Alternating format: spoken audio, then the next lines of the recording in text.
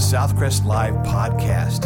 If this is your first time to listen, please connect with us at www.southcrest.org for more information. Thanks for listening and enjoy today's message.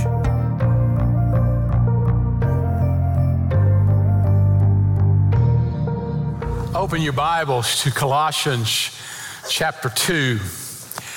Jesus told us, "You shall know the truth, and the truth will set you free." I don't believe a lot of people know about the freedom that they have in Christ, because there are a lot of people who will try to add to that. They'll say, "Well, I know you followed Jesus, but," and then they add something to that. Well, today we're going to talk about overcoming spiritual intimidation, because there are going to be people who are going to tell you that Jesus isn't enough, that you being forgiven of your sins and being saved by faith in Christ isn't enough. You got to add some stuff to that. Paul has just written the Colossians, and we've looked at where he just talked about how our sufficiency is in Jesus, how he's forgiven us of our sin, how he's cleansed us, how he's raised us from sin and given us a new life in him. He's taken away all our sin, and we've been singing about that. But then listen to what he says in verse 16. "So let no one judge you in food or in drink, or regarding a festival or a new moon or Sabbaths, which is a shadow of things to come, but the substance is of Christ. Let no one cheat you of your reward, taking delight in false humility and worship of angels, intruding into those things which he has seen, vainly puffed up by his fleshly mind, and not holding fast to the head, from whom all the body, nourished and knit together by joints and ligaments, grows with the increase that is from God. Therefore, if you died with Christ from the basic principles of the world, why, as though living in the world, do you subject yourselves to regulations? Do not touch, do not taste, do not handle, which all concern things which perish with the using, according to the commandments and doctrines of men.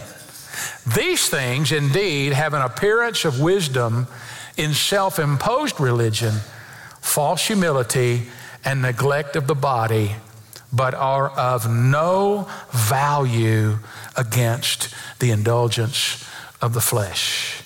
Would you pray with me? Lord, help us to understand this, and help people to see that when they have Jesus, they have it all, because he paid it all, he covered it all. We pray that you won't let us be intimidated by people who try to add to the gospel. So would you speak to our hearts today? And I pray you'll open the eyes of those who may have been trapped in some of this, that you'll set them free today. In Jesus' name we pray, amen. It's amazing some of the rules and laws that are still on the books in different states. For example, in Alabama, it's illegal for a driver to be blindfolded while operating a vehicle. In Florida, you cannot chain your alligator to a fire hydrant. In Minnesota, it's illegal to tease a skunk.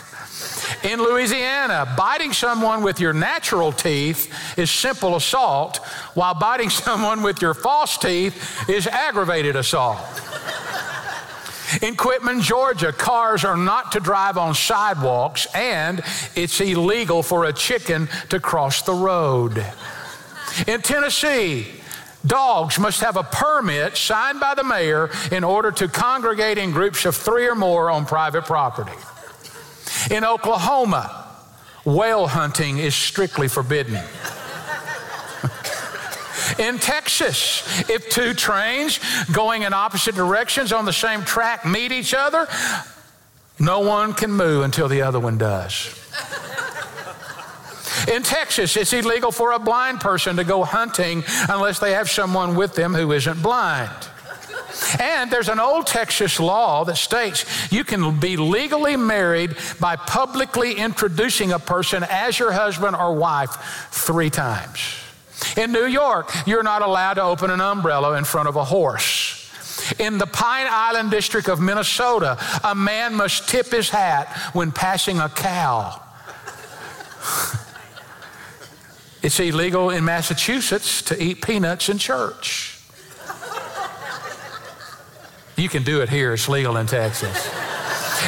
It's unlawful to whistle on Sunday in Louisiana. It's amazing, some of these laws. You wonder how they got on the books, especially that one about whale hunting in Oklahoma. I haven't figured that one out. A lot of people don't understand what the Christian life is about. They think the Christian life is a set of rules, do's and don'ts, regulations. That's all they think. And I want to tell you, that's not what the Christian life is about. Christian life is about having a relationship with Jesus Christ. God didn't send Jesus to bring us a set of rules.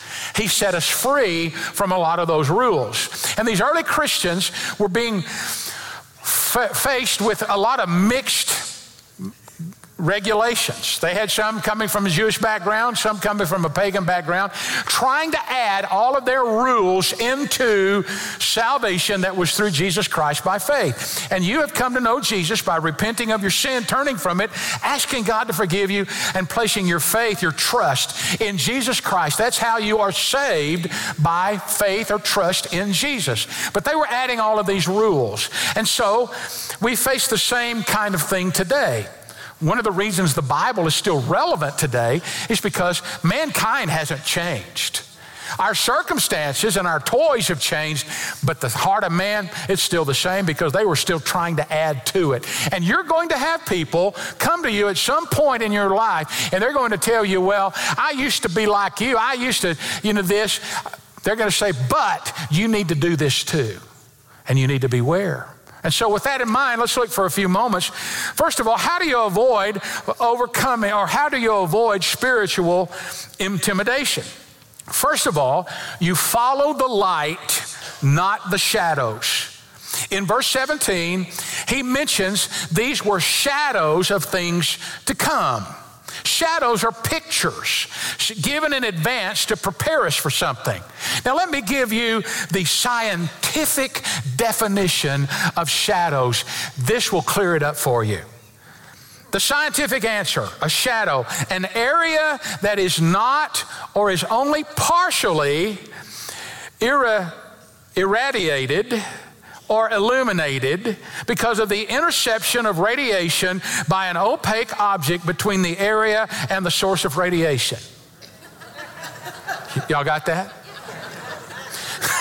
To put it simply, shadows are a one-dimensional outline of the real thing. They're not the real thing. Out here in West Texas, we've got lots of sunshine. You see lots of shadows. And if maybe you've been sitting by a building or sitting in your backyard and someone was about to come around the house and you see their shadow on the ground before you see the real person.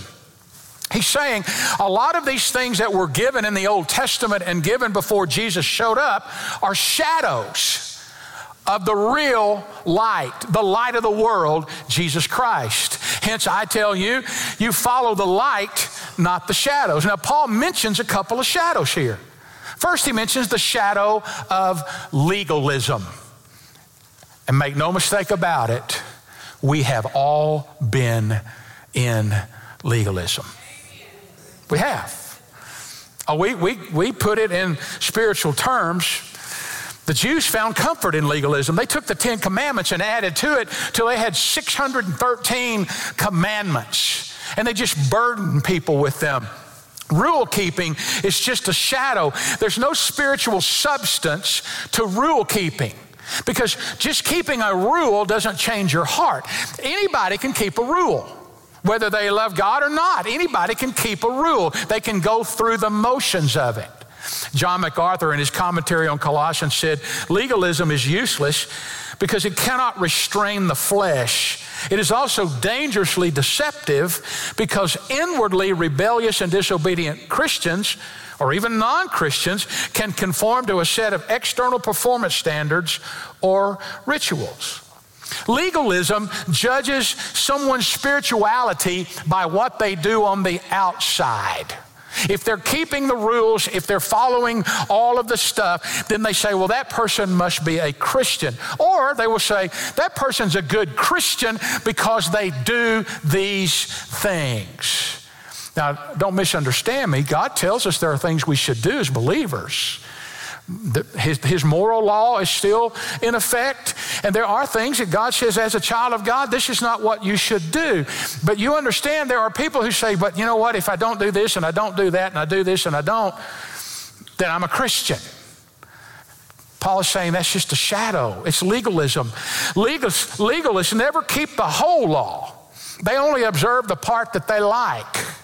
Have you ever noticed that? We don't keep it all. We just keep a few parts of it. And legalism always leads to pride. They pride themselves in keeping certain standards. You ask somebody, well, tell me about your walk with the Lord. Well, I don't do this and I don't do that and I don't do this and I don't do that. It's not do's and don'ts. It's a relationship with the Lord. Obviously, He's going to lead you in certain ways, but it's a relationship with Him. Chuck Swindoll wrote a book entitled The Grace Awakening, and in it he tells about missionaries who were torpedoed by peanut butter. He said the particular place they went to serve the Lord did not have access to peanut butter. This particular family happened to enjoy peanut butter a great deal. Rather creatively, they made arrangements with some of their friends in the States to send them peanut butter every now and then so they could enjoy it with their meal. The problem is they did not know until they started receiving the supply of peanut butter that the other missionaries considered it a mark of spirituality that you not have peanut butter with your meals. And I suppose it went like this. We believe since we can't get peanut butter here, we should give it up for the cause of Christ or something like that. A basis of spirituality was bearing the cross of living without peanut butter. The young family didn't buy into that line of peanut butter. They kept getting their regular shipments of peanut butter. They didn't flaunt it. They just enjoyed it in the privacy of their own home. But the pressure began to intensify, and you would expect adult missionaries to be big enough to let others eat what they pleased, right? Wrong. The legalism was so petty, the pressure got so intense, the exclusive treatment became so unfair, it finished them off spiritually. Matthew 15, you know what Jesus said?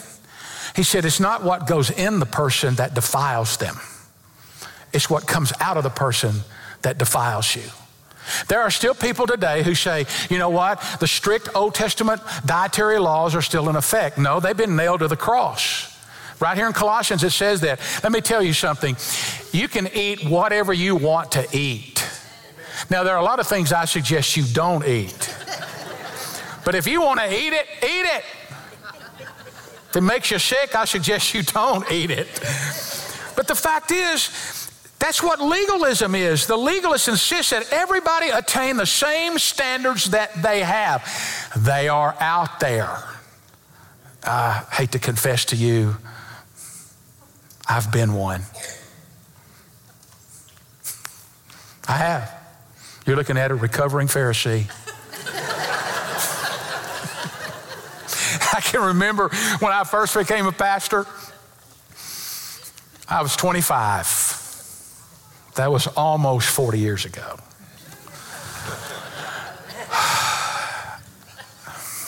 I really shouldn't tell you, but I've said this. If you really love Jesus, you're going to be here on Sunday night. You're going to be here on Wednesday night. Now, where does that come from? That's legalism. Now, I know I'm not the only one. There are other Southern Baptists in here. It even got worse than that, you know, if you played cards and you went to... That's legalism. I mean, we ought to assemble when we can, but I don't know if anybody on earth has yet to tell me where Sunday night worship came from, how it started. Believe me, I've looked. And I'm not faulting it. I kind of miss it at times. But that's legalism. You see what I'm talking about? We find things and we just, man, it better be this way.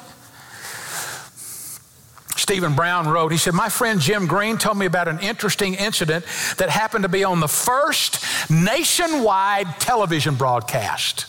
Some of you may have remembered that because it was a first, a number of prominent people were asked to address the nation.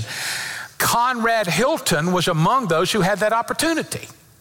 Everyone waited to see what this great man would say to such a tremendous audience. First nationwide TV broadcast. And he stands up and said, a number of you have stayed at Hilton hotels. Let me ask you to do something for me. When you take a shower, make sure the shower curtain is on the inside of the tub.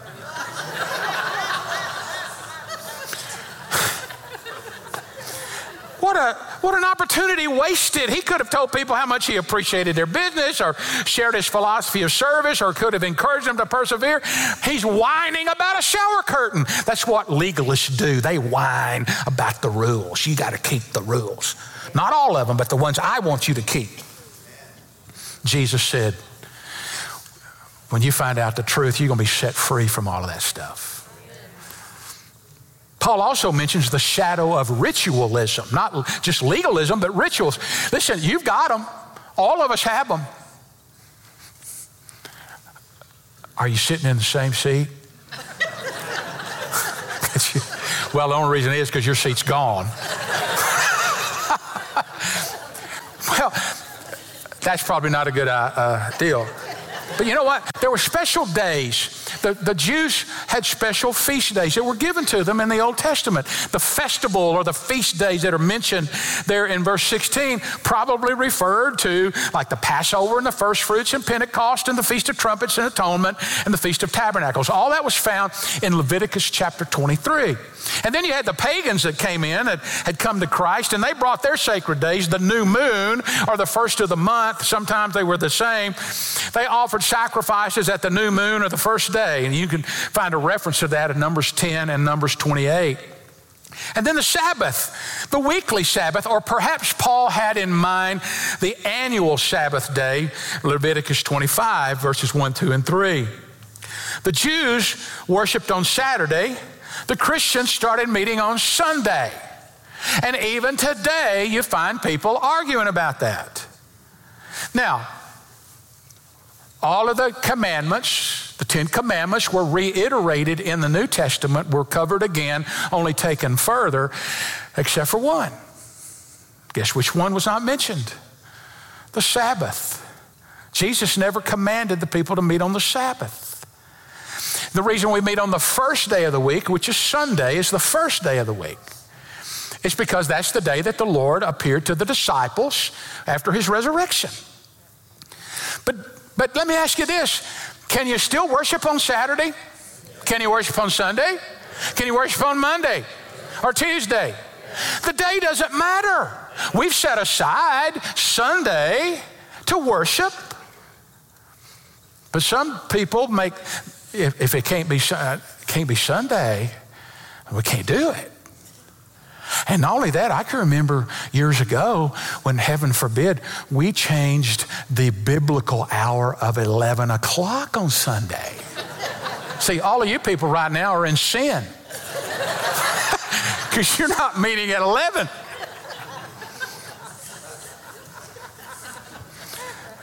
Am I making my point here?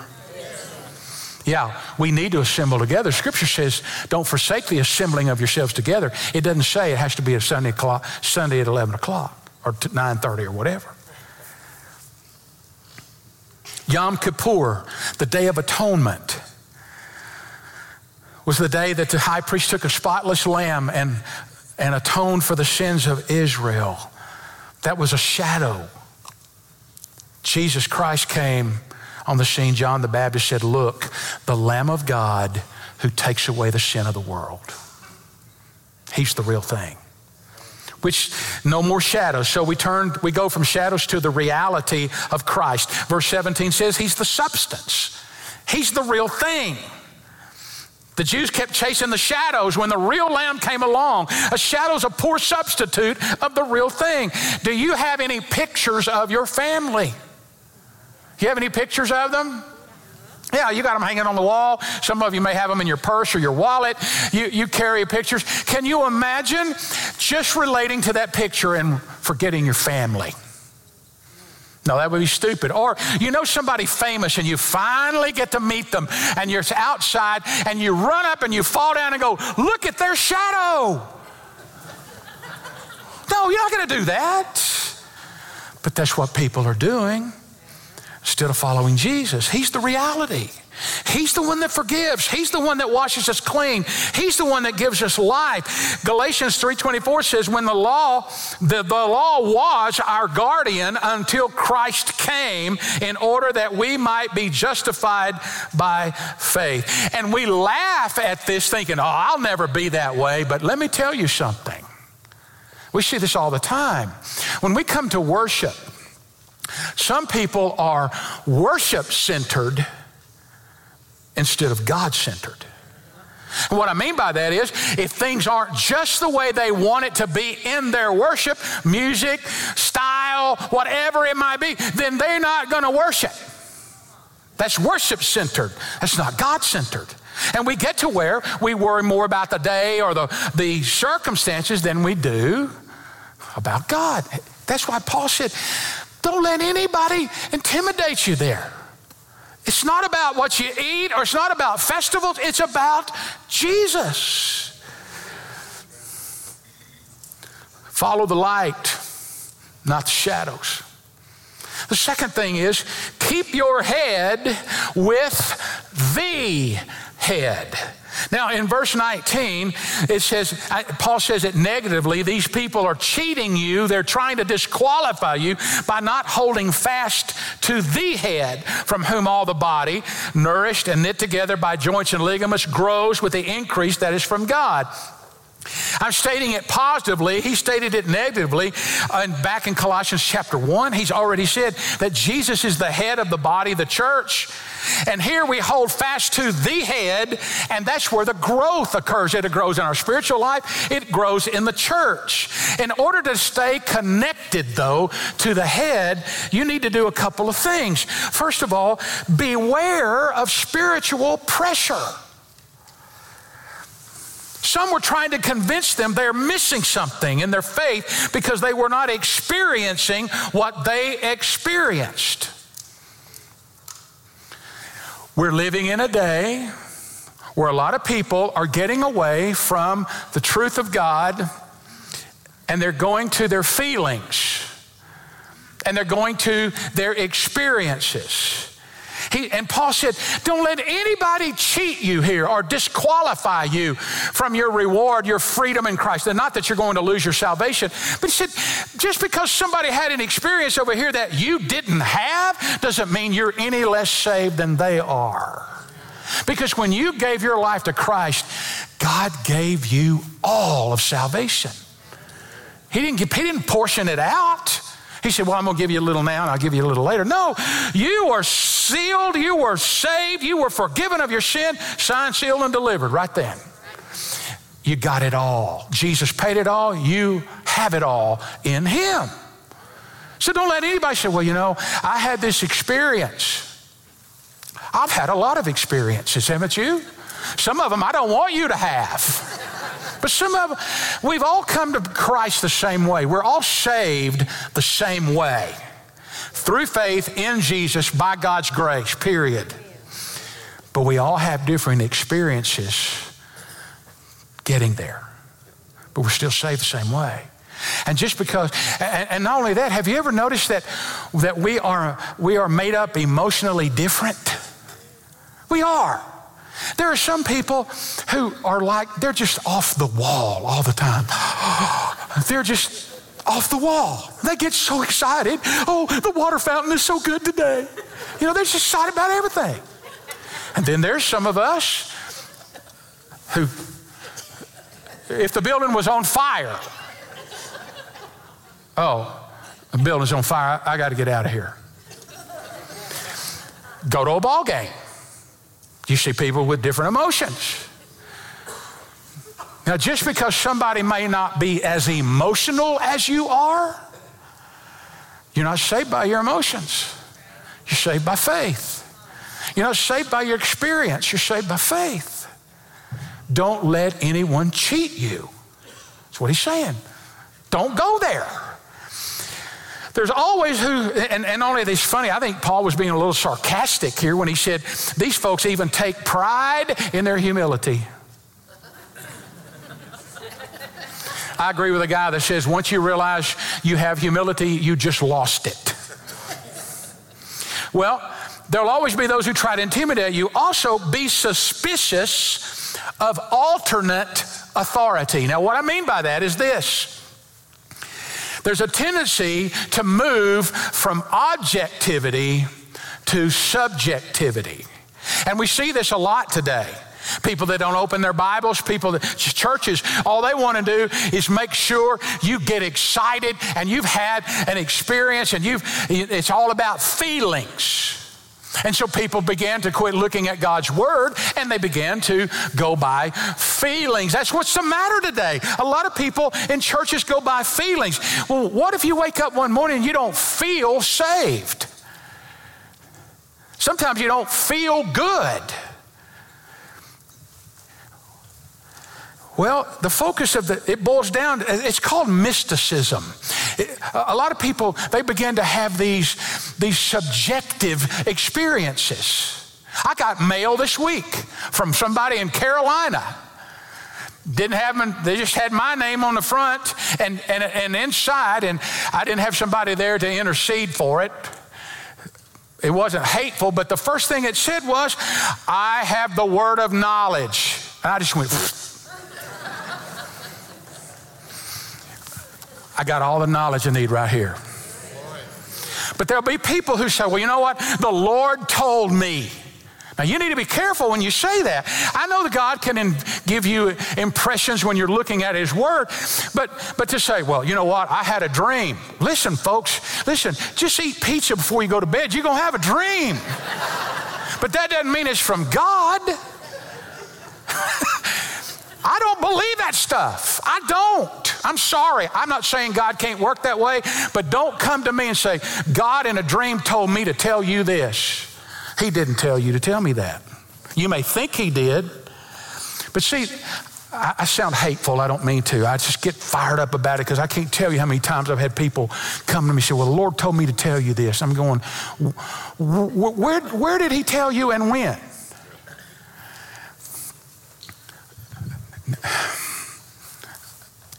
Let my blood pressure come back down here. We are to hold each other accountable. We're to encourage one another. But I can't tell you how many times I've had people say to me, I used to be a Baptist. Well, I know right then where they're going. I do. Now, I got a lot of friends that aren't Baptists, and I'm not here to make a Baptist out of you. I'm a Baptist because we do missions that way, and we do believe in the inerrancy of God's word. There are reasons we are, but being a Baptist doesn't save you. I know that. But usually, it's always this, well, I used to be down on this level, but now I'm here. And the reason I'm up here is because I've had an experience and I had a dream or I had a vision, and I'm not going to put God in a box, and I'm not going to say God doesn't speak to you in different ways, because if he's ever spoken to you and you got the impression from the Holy Spirit through whatever, I'm not going to fault that. I'm really not. But I just want you to know you need to be suspicious of alternate authority. God's word is objective. We have so many subjective feelings, we can't trust our feelings because they're fickle. But you've got to give attention to the position of God's word. Have you ever heard of an adrenaline junkie? Somebody that's just wanting to do stuff all the time so the adrenaline flows in them. Well, there are a lot of Christians that become adrenaline that way. They want, I just need the next high experience. I just need the next high experience. When a walk with Jesus is daily. It's one day at a time. And some days are more exciting than others. And some days you just feel like, God, the only thing I can do today is just hold on. And I don't even have to hold on. He holds on to me. The worship of angels is mentioned here. I've already mentioned to you that a lot of the people in that days, the Gnostics, believed that flesh was evil, and so God couldn't become flesh, and God can't relate to flesh because everything that's been made is evil. And so they believed that there were a lot of intermediaries, the angels, and that you had to come through an angel to get to God. angels are messengers of God, but you don't go through God, to go through angels to get to God. Satan was a fallen angel, and he tried to get Jesus to worship him. And Jesus said, you'll worship the Lord thy God only. And then when John saw an angel in Revelation, he started to fall down and worship him. And the angel said, oh, no, you don't worship me, you worship God alone. We don't worship angels. 1 Timothy 2:5 says there's one God and one mediator between God and men, the man Christ Jesus. The point is this: don't be looking for anything except Jesus. Don't look to other men for authority. Don't look to other experiences. Don't ignore the Word of God. You see, even in the time of the Reformation, and we're fruits of the Reformation, back many years ago, the Catholic Church said that the Catholic Church, the Bible, and the Pope all had equal authority.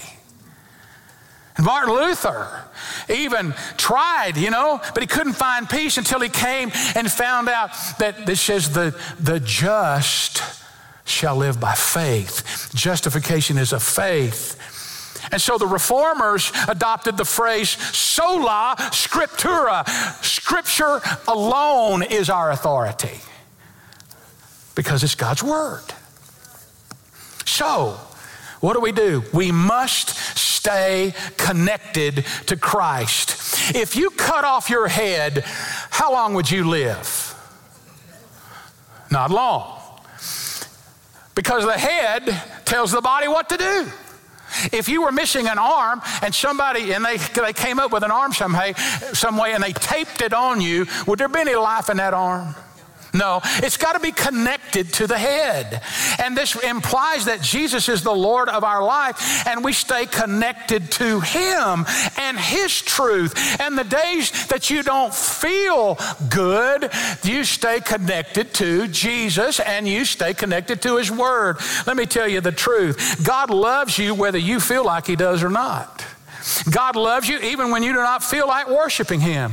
God is faithful even when we're not. God is still with us even when we don't feel his presence. God's mercy endures forever even when we do not feel that way.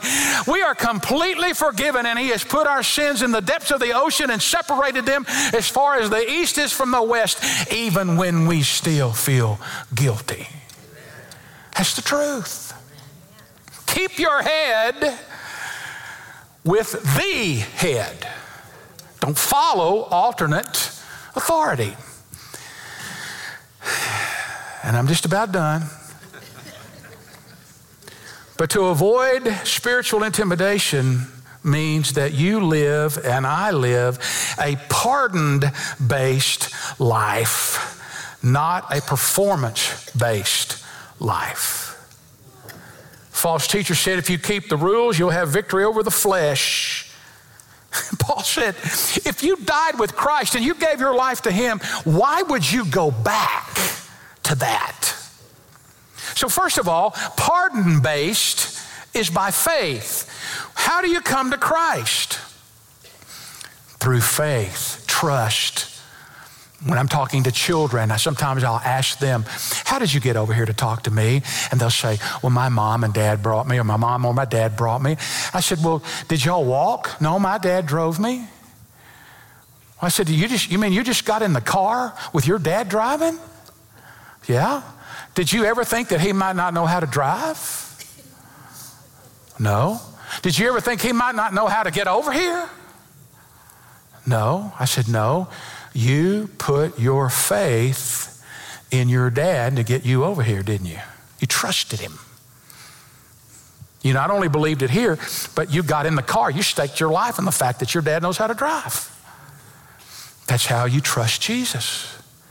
A lot of people know about him, but they've never trusted him or given their life to him.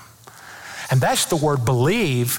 You believe in your heart. You give your life. You trust. It's by faith. And Paul said, why would you go back to the elementary principles of the world? He's referring to the rules-based approach. That term was used in Galatians chapter 4, verse 3. Think about a man who comes to our country. He immigrates into our country.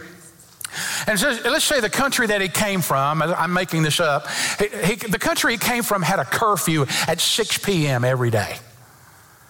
But he comes to the United States and he goes through the process and he becomes a legal United States citizen. And then one afternoon he's out walking and he realizes he's away from his house and he realizes, oh my word, it's almost 6 o'clock. And he asks somebody, you need to help me because I know the curfew's at 6. And the neighbor's going to say, who told you that? He said, in this country, there are no laws that say you go in at 6 p.m. You see, he'd separated himself from his other country. Now he's a United States citizen, but he's still trying to live.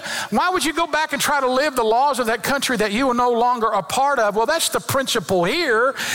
Now that you've been set free in Christ, you've been forgiven, why would you go back and do all this? Well, the other side of that coin is performance-based is faithless.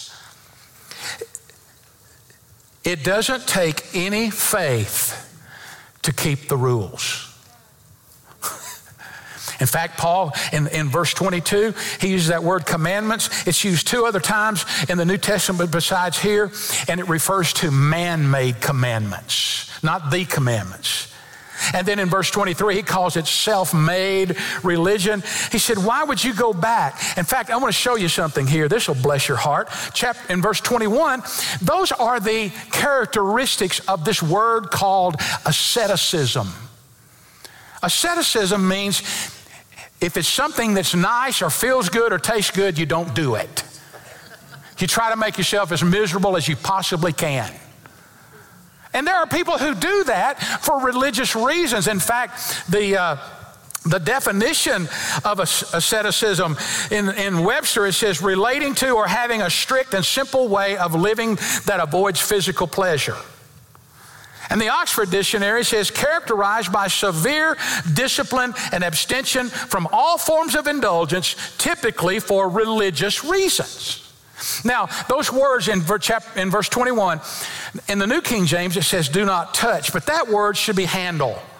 Do not handle because it's deeper than just touching like I'm touching this pulpit. It means to grab hold of and to hold on to, and that word was traditionally used for food and for sex. And then he says, don't taste it, which means anything that tastes good, you don't do that. And don't touch it is the milder word. So you see the progression. Don't handle it, don't taste it, don't even touch it. And the more you do that, it's going to change your life. Really. By me not doing something, it's going to change my heart. How's that going to bring me closer to God? Punish myself? There are a lot of people who do that. I can't do it. It'll bring me closer to God if I punish myself. Paul also mentions that performance is valueless. In fact, he says in verse 23, there's no value in this. These are man-made rules. All that stuff's going to perish. None of that's going to be in heaven. In fact, when we get to heaven, we're going to enjoy the fullness of God in all that he's created. A lot of people think heaven's going to be, well, there's not going to be any fun in heaven. It's going to be boring. I'll be in a worship service for eternity. Some of you have been here listening to me for about 30, 35 minutes, and you seem like an eternity. Heaven's going to be wonderful. He said, why are you punishing yourself here? Do you know the founder, Anthony, the founder of Christian monasticism, those guys who started the monasteries?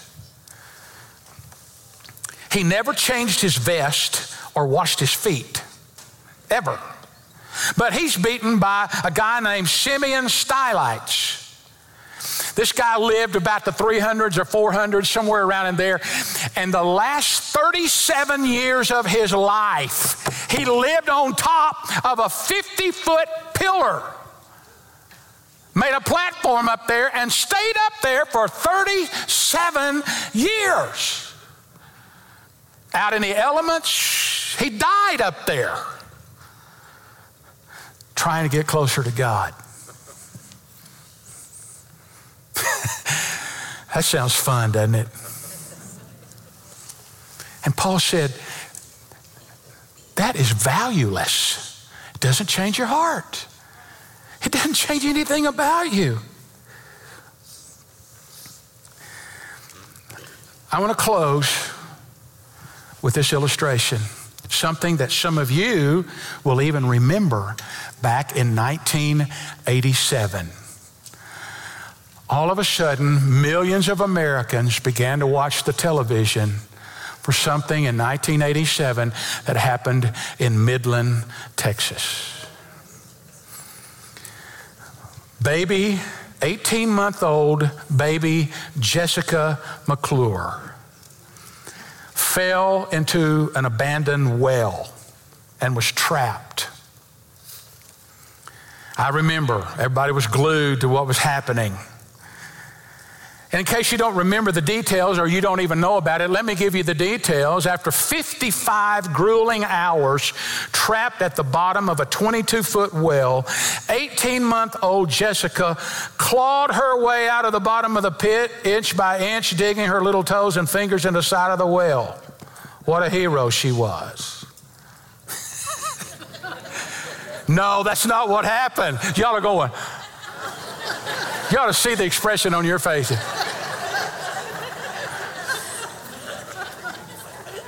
No, in reality, if she had not been rescued by people, she would have perished. You and I are in the same situation. The Bible tells us in Romans 5:6 that at just the right time, when we were still powerless, Christ died for the ungodly. And no matter how you do it, or try to do it, I should say, you cannot claw your way to God. He has to rescue you completely. You don't even get close. You're not partially saved when you come to God. You are helpless, hopeless, and you're separated from God. But God demonstrated his love for us, that while we were yet sinners, Christ died for us. He rose again. And when you place your faith in him, you have eternal life. You don't have to worry about what you eat. Now, I know there's some things more healthy than not. I know all that. But it's not a sin to eat ice cream. It's not a sin to eat bacon. You can worship whenever it's available to you, and you can assemble with other believers. Have you ever met Jesus? I told you I was a recovering Pharisee. I grew up in the church. I knew all the rules. I knew all the rules. I knew when to stand up, wake up, shut up, sit up. I knew all that stuff. But until you know Jesus, all that is a bunch of rules. He set you free from that. You can't do anything to make God love you more than he loves you now. And you can't do anything to make God accept you more than he has through Jesus Christ. So if you don't know Jesus, if you're watching online, if you're watching on television, if you're in here, you can give your life to him right now. Would you bow your heads with me? Would you ask God to forgive you of your sin? You turn from your sin saying, God, I know I'm a sinner, God, and I ask you to forgive me. I believe with all my heart that Jesus paid the price for my sin. He died for me. I believe that he rose again. And Lord Jesus, I want you to come into my life. I want you to be the boss. I want you to be the head, the Lord of my life. And Father, I pray for those that need Jesus today. There's a big empty void in their life and they're wondering what they're missing. I pray that they'd find Christ today. And Lord, you may have some folks that you want to be part of this church, and that would be awesome too. And there may be some people online who need to give their life to Christ. I pray that they would hit that connect button and let people help them come to Jesus right now. And Lord, for those of us who are Christians, thank you for the freedom we have in Christ. We don't have to live this week trying to make you love us more. We don't have to live this week trying to be saved more. Thank you. Please help us to be careful when people try to intimidate us, when we know that we're complete in Jesus. And I pray for people right now who are making that commitment to you. In Jesus' name. Thank you for listening to today's message. If you would like more information, to make a commitment, or to request prayer, please text the word podcast to 555-888. You can also connect with us on our Southcrest app or our website for complete worship services, or to plan to visit us in person. Thanks again for listening.